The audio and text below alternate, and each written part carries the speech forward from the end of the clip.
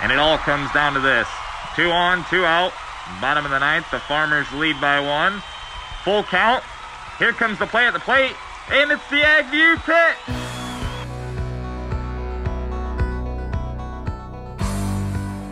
Welcome, everybody, to another episode of the AgView Pitch. And today we have Paul Neiffer with us, and we're going to talk tax law and some proposals that we're hearing from the Biden administration. How's it going, Paul? Doing great. I think most everybody knows by now, but I recovered from COVID. I actually had a 2-week period where I had about 101 to 104 fever. So, but I'm back to normal, and it feels good to have that behind me. I imagine. So, it's actually a real thing then, right? Now that you've lived it. Yeah, for me, it was real. It was definitely real. And you could ask my wife the same thing. She would definitely chime in that it was real. Mm-hmm. And then she didn't get it? No. She had 4 different tests and was negative all 4 times. Wow, that's awesome. That's good that she didn't get it. So, well, we're glad that you're back to health here again, because we need you and your expertise on this tax stuff. And we're starting to hear, and I know I had sent you a column that I had seen about the Biden tax proposals and looking at, capital gains tax increases and estate tax discussions and stepped up basis not being allowed and all kinds of crazy things. So I want to start out just by having you kind of go through some of the assumptions or some of the things that you think that is really out there and what maybe some of the proposals that in reality might be looking like. Well, I think for sure we're going to see a reduction in the lifetime exemption amount. Now, right now it's almost 12 million. It's not quite there. It is scheduled, no matter what, under current law to drop back to 6 million starting after 2025. I think the Biden administration, I don't think it's that big of a priority for them to necessarily drop that any quicker. But what I think is out there that is certainly on the table is either eliminating the step up in basis at death or a capital gains tax when you pass away. Now, if you have a capital gains tax when you pass away, you are going to have a step up in basis because it's going to get stepped up to that amount that you paid tax on. I think either one of those is definitely in the flux right now, both Biden and we know Senator Wyden, and it's important to know Senator Wyden. He's the lead person for the Senate Finance Committee. He's from the state of Oregon, and he is definitely a proponent of taxing increases in net worth during your lifetime, not at death, but during your lifetime. So with him being in control of the Senate Finance Committee, which is probably the most powerful part related to taxes. It's more powerful even than the president at times, and certainly more powerful, in my opinion, than the House Ways and Means Committee. Likely, we are going to see some major changes in capital gains. Now, Biden has proposed that if your taxable income is over $1 million and you have capital gains, above that $1 million level, that you'll be taxed at the regular ordinary income tax rate. I don't know if that's going to happen, or if it does, it might be a higher amount. That's not going to affect too many of our farmers out there, because certainly they're typically not selling land during their lifetime, and a lot of the other assets are ordinary income assets anyway. So I think the key thing to understand is there could be a capital gains tax, but likely what I hear and what I read is it's really going to be on assets that can easily be liquidated, not cash, but stocks, bonds, those type of assets, farmland and other farm assets. Likely, if there is some type of capital gains, it, quote, will be assessed at death, but it wouldn't be paid until the person disposes of the assets.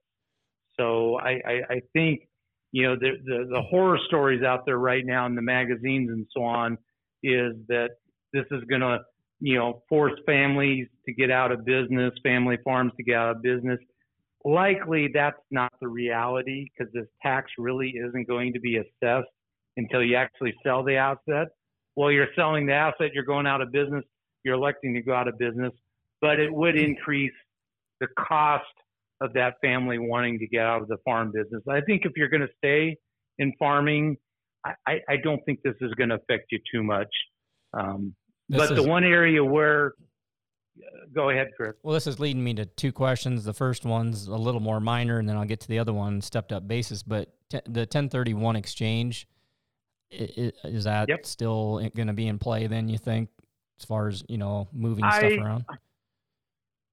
I think, Biden is sort of hinted, and I know the real estate lobbyist is a pretty strong lobby. I think we'll still be able to do 1031 exchanges on farmland assets.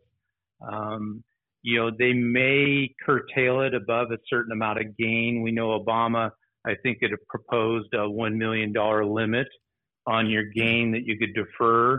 I could see something like that happening, but I think you'll still be able to do 1031 exchanges on farm real estate. On the stepped up basis, I mean, as I look at that and think about a lot of our clients, I mean, if you can't step up that value, that could put some people in sort of an economic hurt. I mean, talk to me a little bit about that. Talk to us a little bit about how that's going to work, or how that might work. Well, let's look at, if you have a corporation right now. So, and we know lots of your clients, lots of the readers and the listeners out there have farm assets in a corporation. Right. Right now, you only get a step up in basis in the corporation. And if you never sell the corporation, you don't have a step up in basis. Right. Now, if you're an individual and happens to own, let's say, $1 million of grain or $2 million worth of farm equipment, yes, your heirs get to step it up. They then can sell the grain tax-free. They can redepreciate the equipment over a 7-year period. Yes, that helps the heirs, but I don't see where it necessarily puts the heirs out of business. It is just a little bit more tax that at some point they are going to have to pay, but they likely have the ability to time when that tax is going to be owed. I mean, farmers have been kicking the tax can down the road for multiple decades now, and that next generation, under current rules, and I don't think those rules are going to change, still has the ability to kick that tax can down the road. So what about on the land? I guess, I mean, if the basis on the land is $3,000 or $4,000 an acre, and the land is worth $10,000 an acre when somebody dies, how's that work? Well, under current law, they get to step it up. Now, right. Land we can't depreciate. So if you're never going to sell it, or if you sell it using a 1031, really doesn't matter. I mean, the only time a land has value with the step up is if the heirs are going to sell it, or they're going to not do a 1031. The proposal is that the heirs, if and when they sell it, are going to be stuck with the lower bases, right? And then they're going to owe tax on that $6,000 or $7,000 gain. But again, they're getting out of farming likely. They're paying a tax that the farmer would have paid during their lifetime.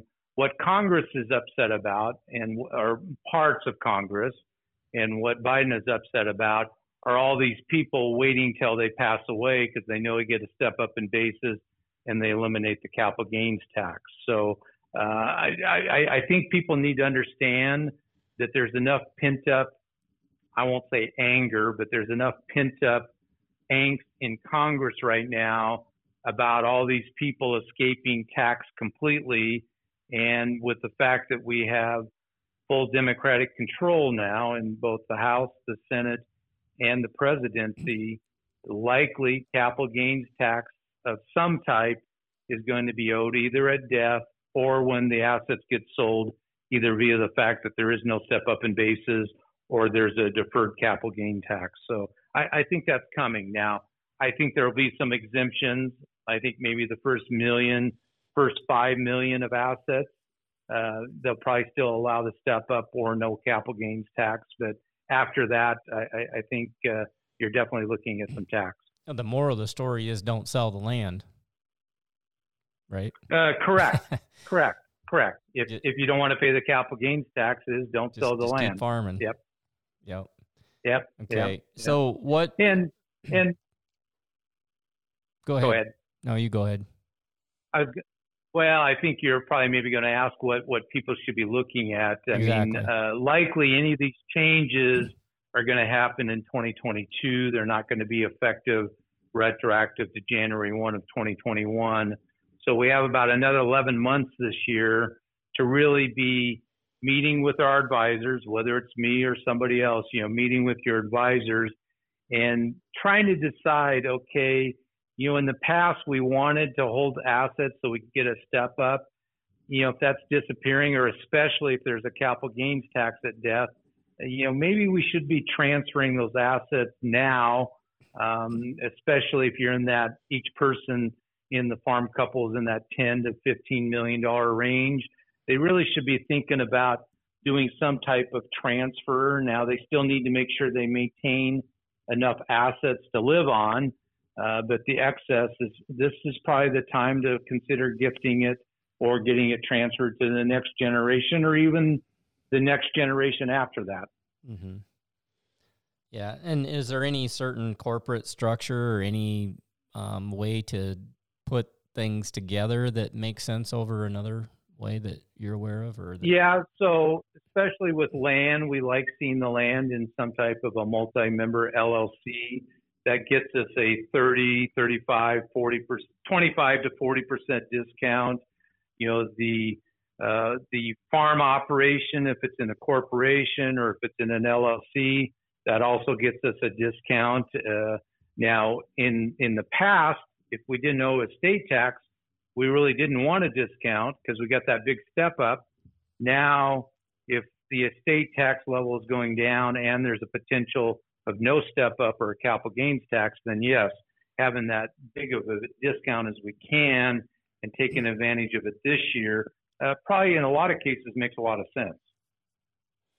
Gotcha. And that's one of the things, we talk to a lot of producers and you help us with this a lot as far as just thinking about, what's the best way to put your business together, be thinking 10 years out, 20 years out, the next generation, what's things look like and the gifting and just putting your business structure together in a way that's most advantageous, but then also leaving some flexibility in the plan too as well, right? Yeah. No, and we also need to remember that, when we're dealing with farm structure, there's really about 4 key things we need to worry about. We have the income tax situation that we're worried about. We have the self-employment tax. We have the estate or gift tax, which is really what we're talking about now.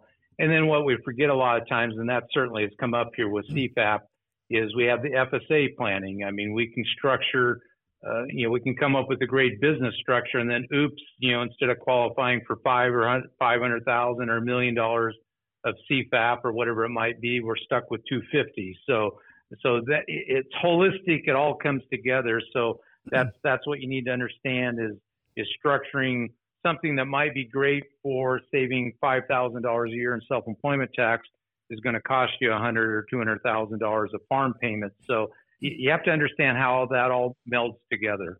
Yeah, and I'd add a couple of things to that too.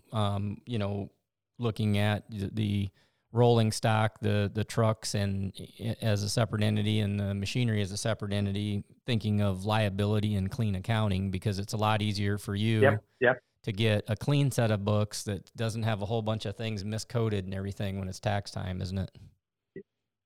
Yeah. It's nice having it in a separate entity because you're really treating it as really a separate business and you're not commingling all that stuff, and you really get a true, like I say, a more true picture of what is our equipment costing us, what are our semi-trucks costing us, right? And you definitely do need to have those semi-trucks separate from everything else. Right. So back to where we started, just kind of looking at these proposals, it sounds like it's, the sky is not falling. However, we need to probably pull up our bootstraps and start looking at the way our business is structured, look at the gifting, look at the level of value that we have. Anything else that we need to hit on that I didn't ask on? No, I think you covered it. I think right now it's sort of what I call pie in the sky. Mm-hmm. It's just a lot of chatter out there. As we get later, and likely anything that's going to pass in regards to this would be at the end of the year. Any major tax bill typically gets passed at the end of the year. Now, by saying that, there's already talk that Schumer and so on wants to bring back a full deductibility for state income taxes. That could get pushed through on the $1.9 trillion stimulus package or whatever the size it ends up being. So certain things could get pushed through here earlier, but I think any major tax bills, especially with the pandemic still going on, will be later this year. Sounds like we need to stay tuned then, right? Yep, that's the best way of saying it. Yep, so sounds good. Well, Paul, this was a great conversation, and we will do that. We will stay in touch with you as things develop and let us know if we need to be aware of anything, and appreciate your time. Thanks a lot. You're welcome. Thanks, Chris. Thanks, everybody, for listening, and we will catch you next time on the AgView Pitch.